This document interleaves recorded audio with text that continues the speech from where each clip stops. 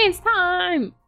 It's time. We're back at it again with another stop motion movie. We'll never stop motion. I love stop motion. It's so good. It's one of my favorite mediums. Mm-hmm. It's my favorite medium. I almost called it a genre, but that's not correct. A genre and medium. It's definitely my favorite medium.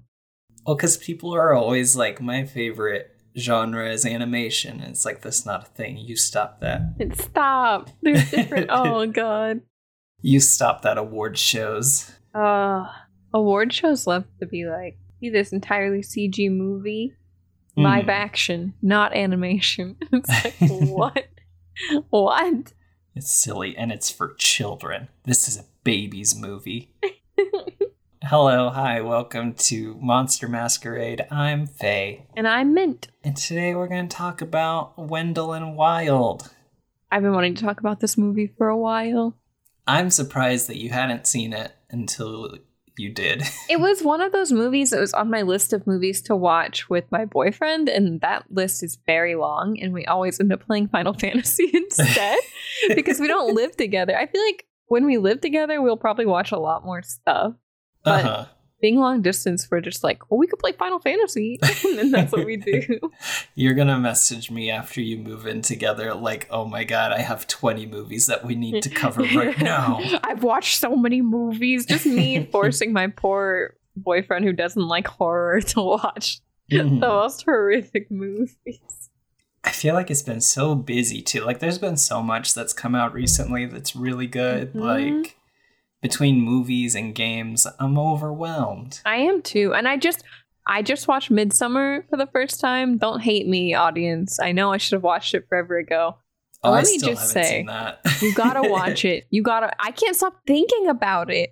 It's so good.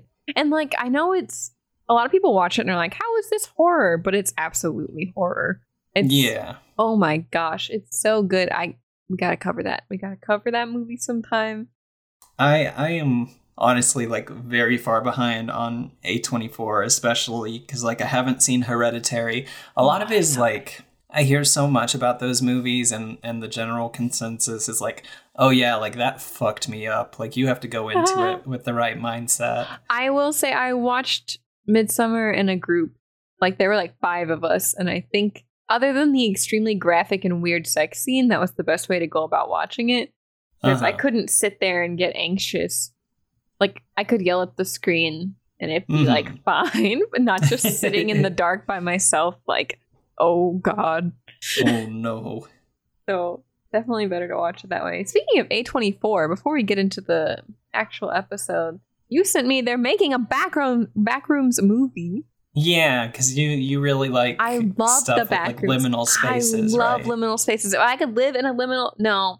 If I could visit liminal spaces often, I would. I don't think I could live in a liminal space. I think I would go crazy. I do not know what a liminal space is. It's like a room that's supposed to have a function, but... Well, it's like... It's kind of evolved. It's like... It's supposed to be like a transitional space. But it's kind of evolved into just like places that give you the same vibe. And I don't know how to explain it. Like an airport after midnight. Or like a Walmart at 2 a.m. You know, specific. Or just like a parking garage that's been abandoned. Like just like where it feels like there could be something around the corner. Yeah. Just that kind of mood. I really like, speaking of off-topic stuff, I really like, there's a TikTok sound that's like, if you see someone who looks exactly like you, run. Yeah. And like the people are so creative with how they like use that same sound to create different little like scary stories, and it's just always so neat, like especially when they subvert those expectations. Like I saw one. This is not going to be entertaining, I feel like, because I'm describing like a very visual thing. But it's like a person who's in bed and the audio plays, and it's like, if you see someone who looks like you, run. And they hear a noise from outside their bedroom door that's open, and they look out, and then it like cuts back to them, and there's just like a face in the shadow behind them, and it's like, that's good shit. I love that. Horror TikTok is so good. Like, so apparently I was reading about the Backrooms movie. It's so hard for me to say. It's being directed by a 17-year-old. Huh. That's very interesting. Yeah, that'll be... Wait, I thought the 17-year-old was like the one who started the YouTube stuff. Like they're actually... I think they're... Hold on. Let me Google this again. Yeah, 17-year-old to direct A24 movie during his summer vacation. That's really cool. Yeah. That's really cool. I think that'll be awesome. I was talking about that at work, and my coworker was like, I don't know. And I was like, I don't know, people will surprise you. Like, 17-year-olds are good at making stuff sometimes. Yeah. I'm more surprised at, like, you know, the people with money being like, yeah, okay. It must be good, right? Because they had to pitch something. I'm very interested. Right. Yeah. There's a lot of stuff out there. There's so much stuff happening. We watched Megan. Oh my God. This past weekend, and it was so good. I already want to watch it again, and I'm ready for the sequel. I do too. I told my boyfriend, I was like, we have to watch this. You have to watch this movie. It's available for rent, but I don't want to pay $25 to watch it at my computer. So maybe it'll be available like for cheaper or on a different streaming site here in a couple of weeks. Because like I've been thinking about that scene where I was like, that wasn't my intention, and yet it happened. It's so funny. I think it was like the most fun I've had at a movie theater in like forever. It was so fun. Like, and I was telling my boyfriend, I was like, you're laughing and then you're like tense in the same like 15 minutes. Yeah, it's so good. But we're not talking about Megan today. No, but I could, but we're not. We could, just from memory. Honestly. No, I'm excited because I did a bunch of research for this one. More than I definitely did for Coraline, which I think you took most of. I did, yeah. I love Coraline. I still think Coraline probably ranks higher than this for me, just because, like, I mean, Coraline is one of my top 3 movies of all time, so it's really hard to boot that out. But this was Henry Selick who directed The Nightmare Before Christmas. This was his second produced feature after Coraline. Did you know that he tried to get a movie made with Disney before this? Oh, really? Yeah. I have all kinds of information if you're... What happened? I want to know. I love Henry Selick. I didn't know he was 70. Yeah. He's been in the game for a while, and he was like... He needs to start churning more movies out, please. I need more. So, okay. I will start off. So Wendell Wild is actually based off of an unpublished book that Henry Selick and Clay McLeod Chapman wrote together.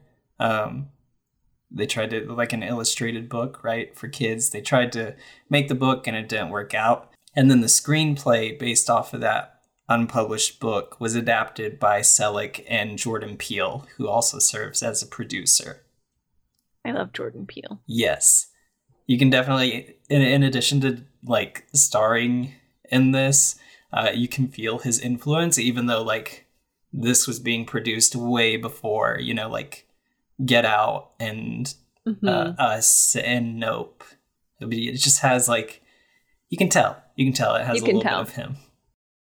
It's so good. But yeah, following Coraline, which came out in 2009, right? Henry Selick had signed a deal with Disney to produce a movie called The Shadow King. It was about a like teenage boy who had really long fingers. And and the idea was that the shadow puppets that he made came to life. So that's why he had long fingers. It's like so he could have these like really complex shadow puppets. That feels like Neil Gaiman stuff. Yeah, it's really interesting. Like And they had made some progress on it. Like they announced it pretty quickly after Coraline because they were like, hell yeah, this is really exciting. And there's actually, I think there's some like test footage and like all kinds of stuff that's never been like officially released. But Disney dropped it in 2013 because it failed to get funding, essentially. That's so sad. Yeah, part of that, it was theorized, was because that a number of stop motion movies had come out in 2012. So there was the Pirates one, which I think has David Tennant in it, if I'm remembering correct. Paranorman came out in 2012, and Frankenweenie, which was also produced by Disney and had Tim Burton involved. Fun, quick tangent about that. Tim Burton actually wrote the plot for Frankenweenie twice and completely forgot about it because the first time they did it, he was just like so out of his mind on drugs that like it slipped. And so when they went to make the stop motion movie, he was like, oh, I didn't know it. Yeah, there's like a live action Frankenweenie that was produced by Disney. Tim Burton is something else. He's something else. He's kind of a weird, like, I say weirdo, like obviously that's his brand, right? But there's something that's like kind of icky. Something gives me the ick about him, yeah. Like saying that like, oh, black people don't fit the aesthetic of my movies. What? Like, he said that? Yeah, essentially. Ew. So that's pretty gross. Stand Henry Selick over Tim Burton. I hate, one of my least favorite things, I might have mentioned this in the Coraline thing, but whenever people are like, oh, Tim Burton's Coraline, I'm like, no, not involved. Like, it makes me so mad for some reason. Has nothing to do with it. But yeah, all three of those movies came out in 2012 and they didn't make a ton of money back. And so I think having seen that, Disney executives were like, well, I don't know, we're already spending like $50,000 on this Henry Selick project. Like, should we keep going? I found a really interesting article about like the production of The Shadow King and stuff. And it's really sad. It's really sad because like it looks interesting and like it sounds really cool. And yeah, it just I like see that. Never got picked up. And so like pretty soon after they dropped that, he started working on his next project because, you know, these things take time. So he was like, I have to start working on something or else like, who knows when I'll have another movie. And so he started working on Wendell and Wild in 2015. Oh, dang. That's been a long time. Yeah. Henry Selick is also like a huge fan of Key and Peele. Amazing. Like he loves them. He saw them on TV. He said his son had showed him like their show and he like absolutely loved it. So he approached Jordan Peele again, like way before Jordan Peele had even like gotten into producing horror stuff his own, and was like, hey, I would love to have you guys like attached to this movie. Here's this idea. And they started working on the pre-production until it got like picked up by Netflix in 2018. Netflix doing something right for once.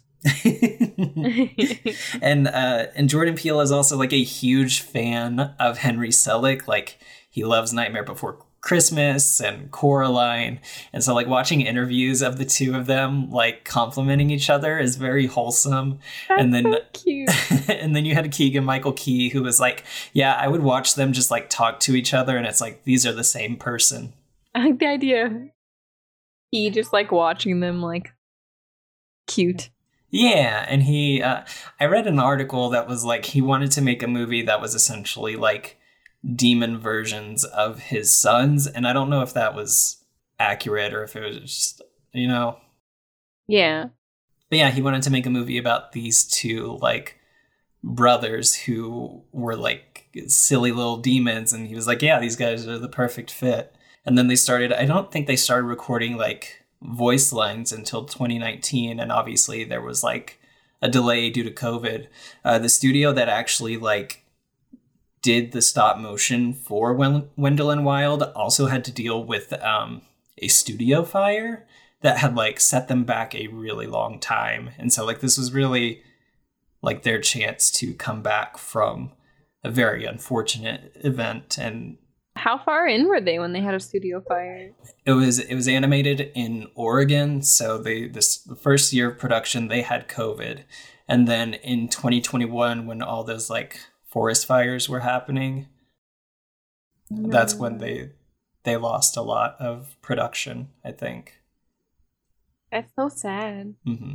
So they said that the smoke and fire got really, really close to the studio, and they essentially had to like evacuate all the puppets, they said, in order to like make sure they weren't starting over from scratch.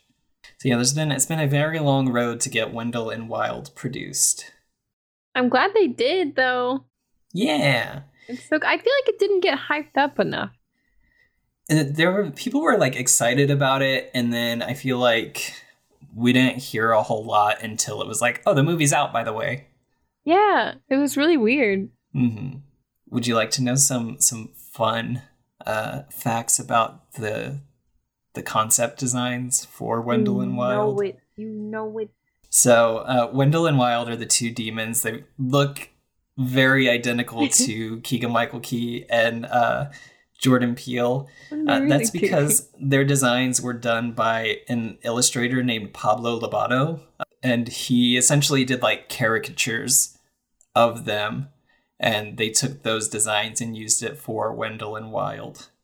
That's so cute. Yeah, it's really cool. Like I got to look at some of the actual like art, like the caricatures, and then I read that like they wanted to keep those 2D elements in hell. So if you're watching, that was a wild sentence that I just to keep those 2D elements in hell. In hell. But you'll notice as you're watching it, like there is a slightly more abstract, like 2D like art style when they're in hell, when they're in the other world with all the characters and stuff. And then when they get to the living world, they're more traditionally like 3D. So they had to also like translate, okay, what does this 2D like flattened feature look like when we make it 3D? And so like they had a ton of different models for the characters that were in hell in the living world. That's just really neat. Fun. I think it's really cool. Wendell and Wild is only the second ever PG-13 stop motion movie. The first one was Isle of Dogs, which is the Wes Anderson movie. Isle of Dogs is PG-13? It is.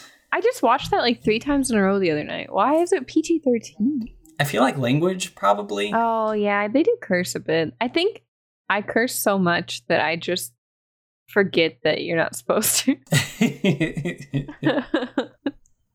So, yeah, it's interesting. I can definitely see this one being rated PG-13, like for sure.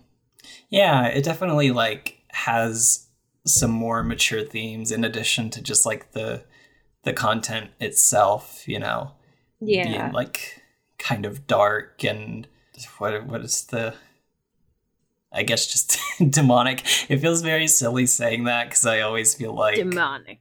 Yeah, I feel like this is my middle school OC. They're half angel and half devil. But yeah, the plot of the movie reflects like some of these more mature design elements, and it deals with stuff like private prison systems. It deals with grief and trauma and the systemic failures for kids in the foster care system. I think that's really cool. I'd read a lot of stuff from Jordan Peele that was talking about how important it was for him to like depict grief from the perspective of a black kid. He was like, you don't see that. So like it was something that like he wanted to do and he wanted to do right. They did a really good job too tackling those themes like survivor's guilt and like the prison system and like but also making it still like kid friendly. But they did my favorite thing. Like they assumed the audience could figure it out, which made it so good. Yeah, it's really good. That's a lot of the like pre-production notes that I have. I have some more stuff that we can like kind of touch on. Oh, I also want to say before we get into it that this movie also has a trans character. Yeah, they did a good job. Because I feel like a lot of movies will be like, this is a trans character. Here's how awful their life is. Here's how much they're struggling. And we're going to make a bunch of really weird jokes because we've never spoken to a trans person. Yeah, no, that is the unfortunate, like, trope with most stuff trying to be inclusive of trans characters is that, like, 9 times out of 10, it is about, like, trauma related to their identity, which we don't really get here from Raul, who is played by an actual, like, trans actor, which is really cool. It's very cool. I looked that up, like, immediately. Like, like on my little phone. Like, yeah. It's so good. The music is also good, too. I would like to point out that they found, like, a bunch of Black punk music. Yeah. Put it in the movie. And it's so good. Like, there's so many artists that I discovered that I'd never heard of. That I, like, instantly have added to my, like, playlist. I thought that was really cool. They included it in, like, the shirts, the music, like the music she plays on the boombox when she walks through the school. It's very cool. Yeah, one of the bands that's featured like pretty heavily throughout the movie is Fishbones. Yeah. And Henry Selick directed a music video for Fishbone called Party at Ground Zero in 1985. And so he wanted to feature them a lot. Because that was really also cool. Something that him and Jordan Peele talked about is like having a lot of Afro-punk elements involved. So yeah, most of the music is either like made up of Afro-punk or majority like leading people of color. It is cool. It's very cool. Now into the meat of the movie.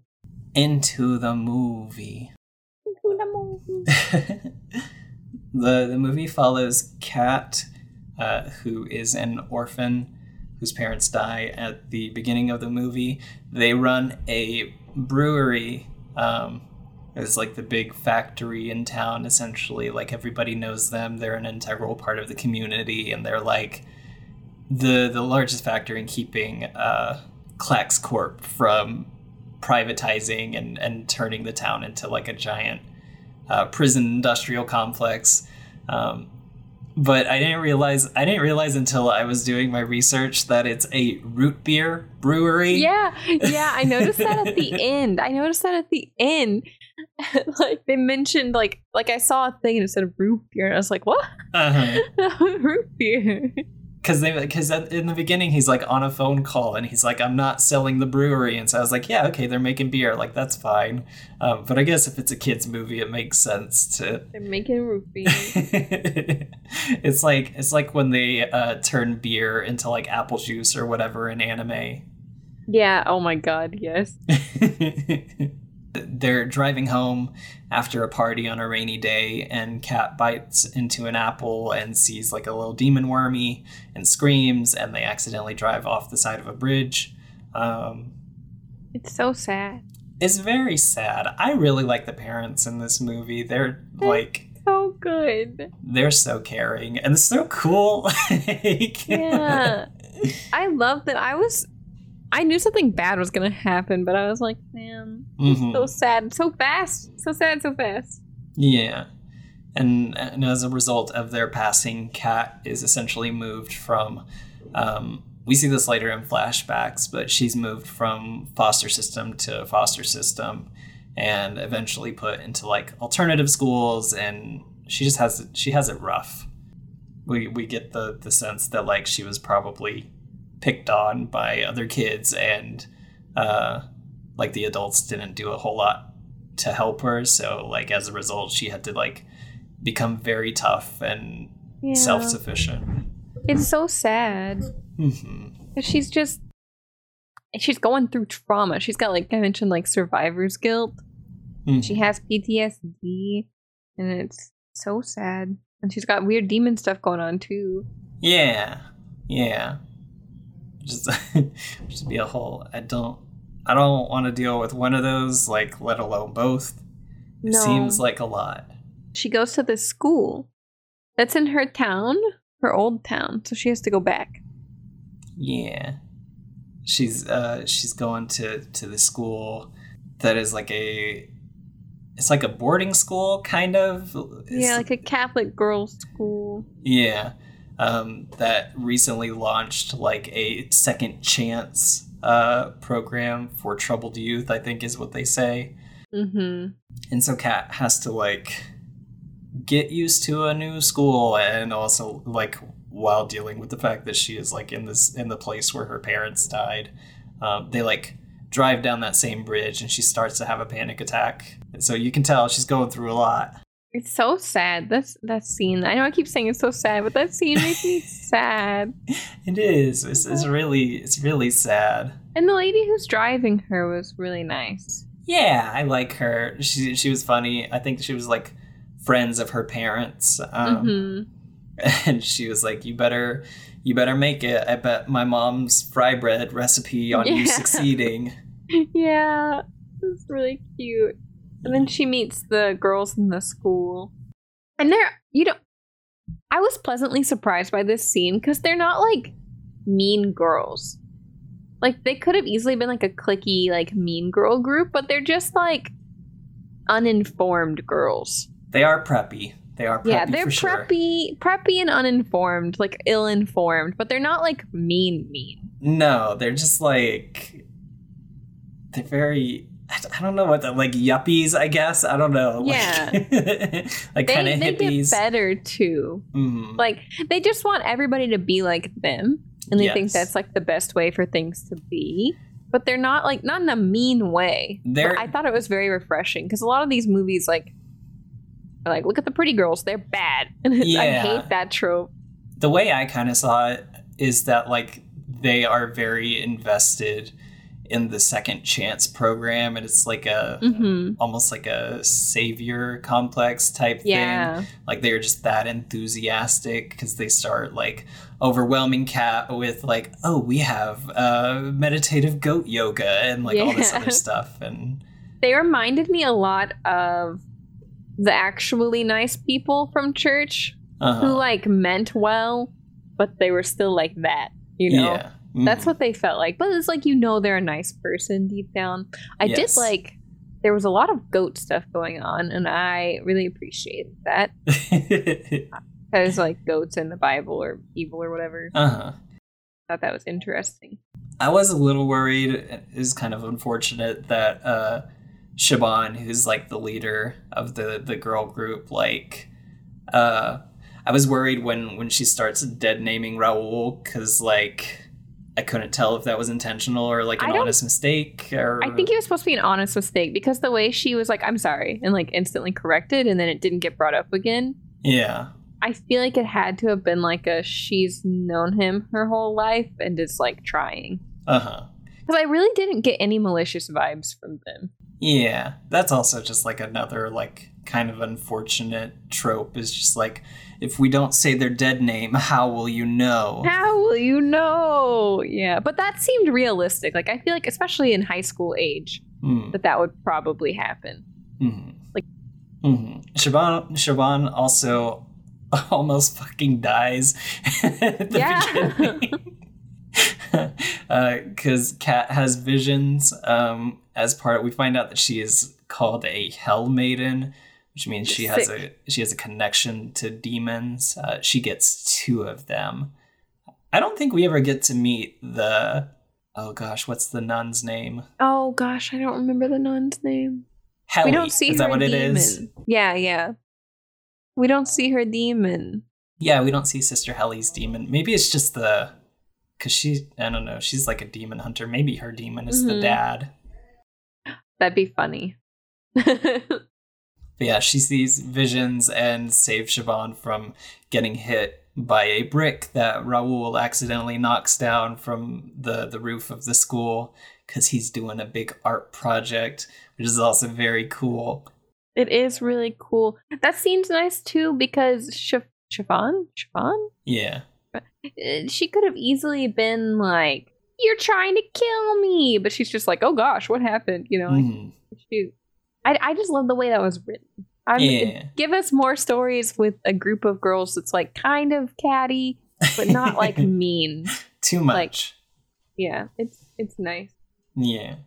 The first part of this is just Kat kind of getting used to school. Like there is a uniform, but she very quickly like makes it her own, and she's walking down the hallway with her boom box. That I think she got from her dad, right? Is that what it was? It was her dad's. Yeah, the lady who dropped her off was like, "Oh, I found this, by the way."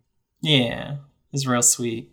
Mm-hmm. I watched the animation scene, or like the behind the scenes for that part where she's like walking down the hall, and they were like, oh my god, it was so fucking difficult because we had to like add this swagger to her step and also keep the camera moving, and it was just a lot.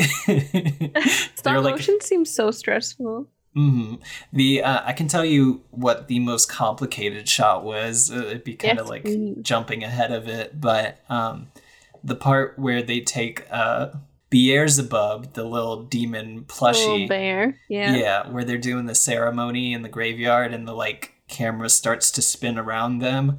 That was the most complicated shot because they would essentially have to deconstruct and reconstruct parts of the background as they were turning the camera, because usually you would just have like the bare set behind, like whatever you're not seeing, right? So they had to like do that in order to maneuver the camera, and then they also had the added like animation of the trees whipping back and forth and like all this other stuff. So it was a whole lot. It was a whole lot that they were doing. So much work goes into stop motion. I wish more people appreciated it. We also meet the priest who is the head of the school. Who's played by James Hong, who's one of my favorite voice actors. Like anytime he's in something, it just makes me happy. What else is he in? He plays the dad in Kung Fu Panda. Still never seen that. That movie keeps getting brought up to me. It's like the third time in a month that somebody different has brought up Kung Fu Panda to me and been like, "You haven't seen it?" He's a very prolific like voice and character actor. Like he's been in so many things. Oh, he's in Mulan. Yeah, he plays the little advisor guy to. Oh yeah. Okay. Yeah, he's everywhere. He's doing good stuff. Great. He was hilarious. Yeah, I think he recently. Let me make sure. I think he recently got he recently got a star on the Hollywood Walk of Fame. Nice. We find out he's kind of like he's not a very good priest. He's very focused on earthly possessions, and he wants that money under the guise of like, oh no, we're doing all this stuff to help people. We're helping people. That's very classic the church. Because he is besties with the Claxons, who we mentioned a little bit ago, who I don't know what they do aside from the trying to build private prisons, but the dad being straight up dressed like Trump. Oh yeah, for sure. So deliberate and hilarious. No, they knew what they were doing for sure. Like that's great. That's so good. He's besties with them, and they've been trying to unsuccessfully like start this prison project of theirs in order to get more money. And he even hints that like, hey, I kept your guys' secret when you burned down the brewery. Like, I didn't tell nobody. And they're like, oh yeah, I guess you are technically our only loose end. And they kill him like immediately. Ugh. Man should not have brought it up. Nope. Wait, pause. What? Rewind. I knew it. Bruno Clay did the music again for the scoring of the movie. He did the Coraline soundtrack. Oh, okay. Yeah. So sorry. I had it pulled up still, and I was so focused on like how cool the like Afro punk was that I forgot that there were a few songs, like just like the instrumental pieces in the background, where I was like, Yeah. Anyway. They murder him. Yes, they murder him. We also meet Wendell and Wild, our two demon brothers who live on their father, Buffalo Belzer, who's voiced by Ving Rhames, who also is just in everything. Yeah, he is. I was looking him up. He's in everything. He plays a very large demon that has a hellish amusement park built around him. And we get to see lots of cool little ghosts and stuff. Not having a great time in the amusement park. No, but I mean, at least it's an amusement park. Yes. But their job is to put hair in his scalp and bring the hair to life with special hair cream. It's so funny.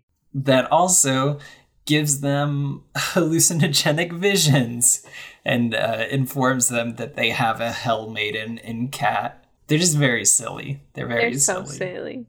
But they want their own amusement park. Yeah, they want to have a park of their own because their dad is very like overprotective. We find out later that like he thinks all of his children have ran away when really they've been like captured.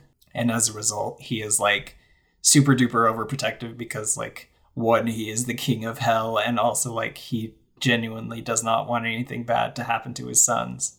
Yeah, he does care about them even though they live in his nose. It's so gross. It's really gross. Fun fact about Belzer, because he was such a like some of the puppets and animatronics that they had to do for him were so big. He was essentially a 16-foot puppet that was mostly made out of silicone. So he was like incredibly heavy too. Yeah. And his hands alone for some shots were up to like 6 feet tall. How did they do anything with him? I would assume with like a lot of hydraulics and also just like, poles and like that was one of the interesting things about like Guillermo del Toro's Pinocchio is like they showed the scale of some of these puppets that they use in order to like get specific shots, and like they can vary wildly. Like you can have tiny little guys and then you can have like absolutely giant beasts, just like depending on what you needed it to do.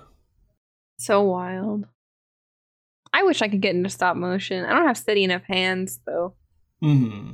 It would be like that episode of Parks and Rec where Bennett's depressed and he's like, could a depressed person do this? And then it's like stand, and that's all he got. And he's like, I've been working on that for 2 weeks. That'd be me. It's so good. I feel like there's so much like I also don't want to give away too much of the movie because I think it is like definitely worth I don't want to spoil this one. I like talking about it, but I'm like, I don't want to really spoil it. Yeah, I think we're good like avoiding the ending, but essentially Kat grows a like skull on the back of her hand from coming into contact with demons. I don't know how that happened. How it was the bear. Helly is like is their science teacher. Sister Helly is their science teacher, and she has what is supposed to be like an octopus in a tank. Then it turns out to be a demon, and she's all like, "Go ahead and touch it." Like, why? Why do that? It why doesn't make do any that? sense. Maybe she was trying to see if, like, for sure she was a Hell Maiden. Maybe, I guess. I don't know. I don't know either. The two brothers like discover that they can talk to Kat in her dreams, and they tell her essentially that like, hey, if you help us get to the world of the living, we'll bring your parents back to life. Lie. Fully not knowing how to do that until they realize that like the hair cream that they've been using on their dad also has the power to bring stuff back to life, but maybe not the way you were expecting. It seems to work fine on bugs, but if you give it to like more complicated stuff, it's not so good. Yeah, not so great. Yeah. So yeah, the movie essentially becomes like after Kat has made this deal with the Demon Brothers, trying to figure out a way to like get out of that because she like swears allegiance to them, and they're not bad guys. They're not bad. They're like kids almost. Like they're just excited and they're like as neutral as I imagine any demon would be. Like they're like, I don't care. Mm-hmm. But they're also like, well, we did lie to this like teenager. Maybe we should fix it. I don't know. They're not bad. Mm-hmm. Like, a lot of the characters in this movie are not bad, but not good. And I love that. Because that's how people are. Yeah. So, like, those are our main, like, our main plot lines. It's just, like, there's that story, and then also, like, some of the, I almost called them NPCs. I've been playing too many video games. Some of the other side characters, like, Raoul's mom, trying to prove that, like, no, the Klaxons are very evil, and, like, one, they burned down the brewery, and, like, two, they're trying to convert our town into this system that, like, exploits people and gives them a fuck ton of money. Yeah, and they're very the worst. I guess, I don't know, should we talk? Not like the super end. At one point, their daughter, who is Chiffon, she, like, turns on them, and that's the best part. I like that. It's a lot. So good. We get silly skeleton animations, silly, I guess, conservative skeletons. Oh, yeah, they are conservative skeletons. It's so funny. It's so funny. We get some of that going. We get Kat's parents do come back to life. And so we get, like, some very good scenes between them and Kat. Although, like, probably I felt like I wanted more, but I'm sure that's also just because, like, Kat would have wanted more. Mm-hmm. So, yeah, it's just real good. And yeah, please watch this movie. We purposely didn't spoil it. So you can watch it. I know I'm going to watch it again. Yeah. I watched it, and then I watched Coraline, and I fell asleep. And then I woke up, and I restarted Coraline, and I fell back asleep. Because it's a comfort movie, so I tend to just fall asleep. But I'm definitely going to rewatch Wendell and Wild. I think it could become another comfort movie. Yeah, I think it's, like, I think the story alone is, like, very, like, the story and the themes are very beautiful. And I think they're done so well and, like, so mindfully that, like, really it could be approached by, I think I watched an interview where Jordan Peele was like, I haven't watched it with my son yet, but we're going to this weekend, and his kids are, like, still little, or they were during the time of that. So, like, I think that's cool. I think that's really cool. And it's just good. It had kind of mixed receptions from people who I think were kind of expecting more fantastical elements, and also, I don't know, you always get weirdos who are like, why is this so political and blah, blah, blah.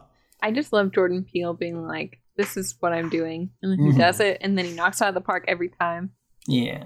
So the movie currently has an 81% on Rotten Tomatoes. It should be higher. I really hope that, like, now that the movie is done, I would love to see a fully that's not not animated. We got that. I would love to see a fully illustrated, like, children's book of this. I think it would be really cool, like, done in that really cool 2D style. Yeah, that'd be very cool. I think it deserves a higher Rotten Tomatoes score. Mm-hmm. It's very good. It's, like, I didn't have any complaints about it. Yeah. I never found myself, like, feeling the need to scroll TikTok or anything, you know, like, I was just like, yes.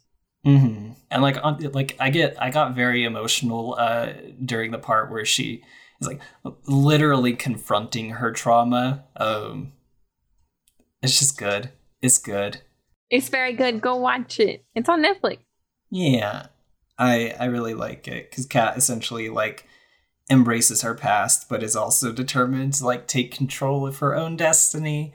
I think that's cool because usually when you're dealing with, like, stories of drama, I always feel kind of weird when they're just like, forget about it, you know? Like, yeah. I think you gotta move on in a healthy way, but, like, I don't know. Sometimes I look back on my own stuff and I'm like, dang. I didn't cope with this correctly. Well, not even that. It's just like I wouldn't be who I was if I hadn't learned to, like, heal from that correctly.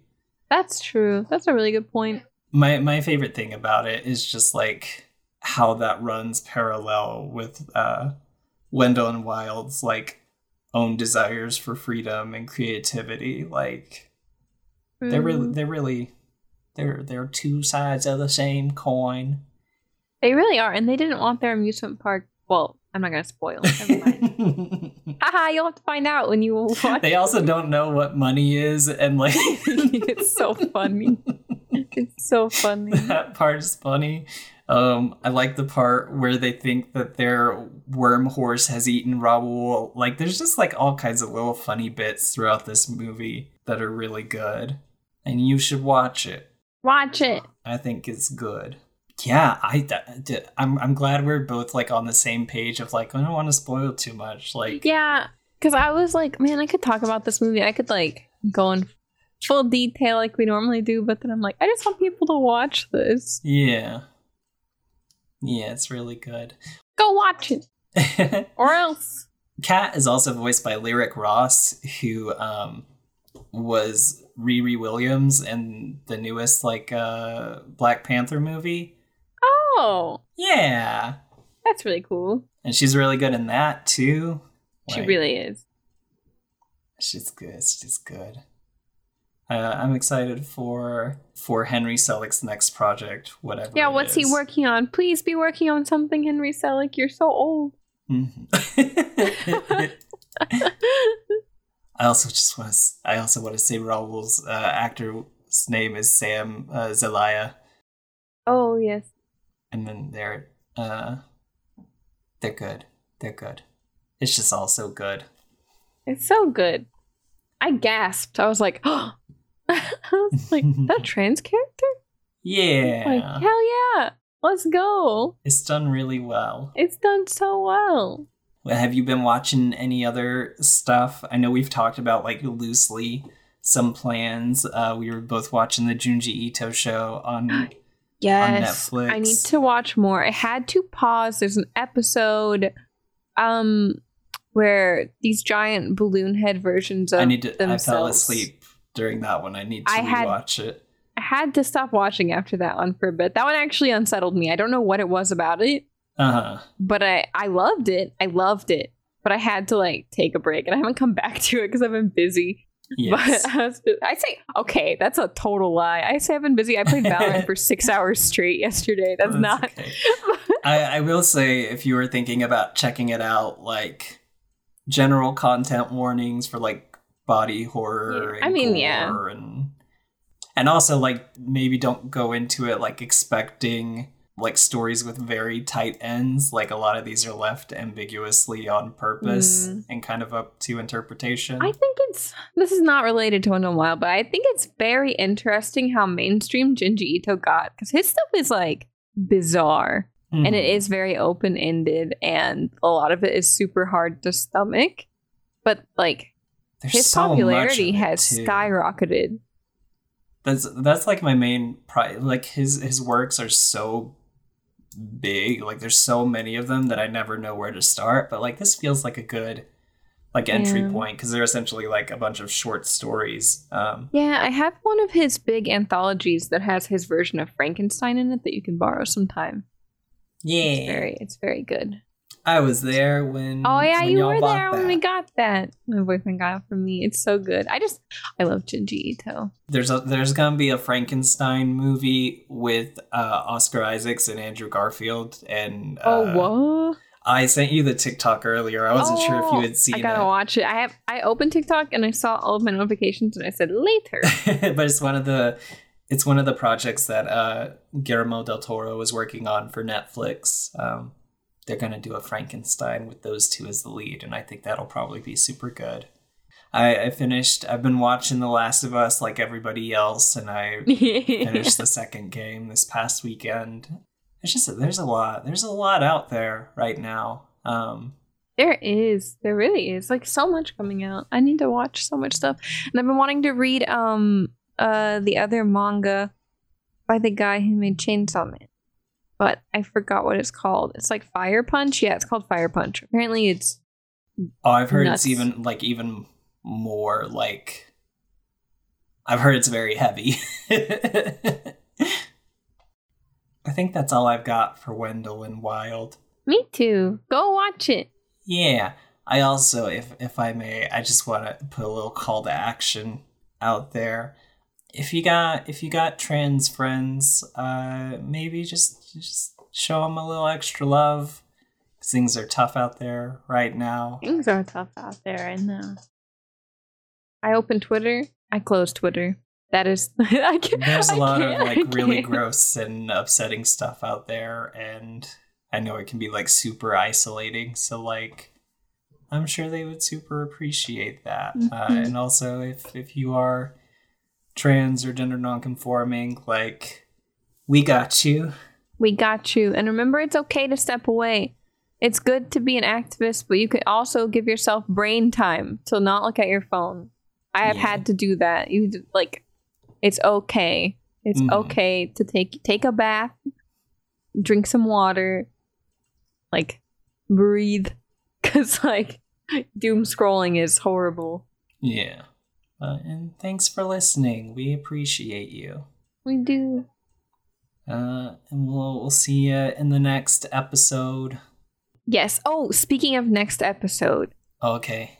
We either will be recording it very soon or very late, as my boyfriend is visiting in 10 days. So hopefully before.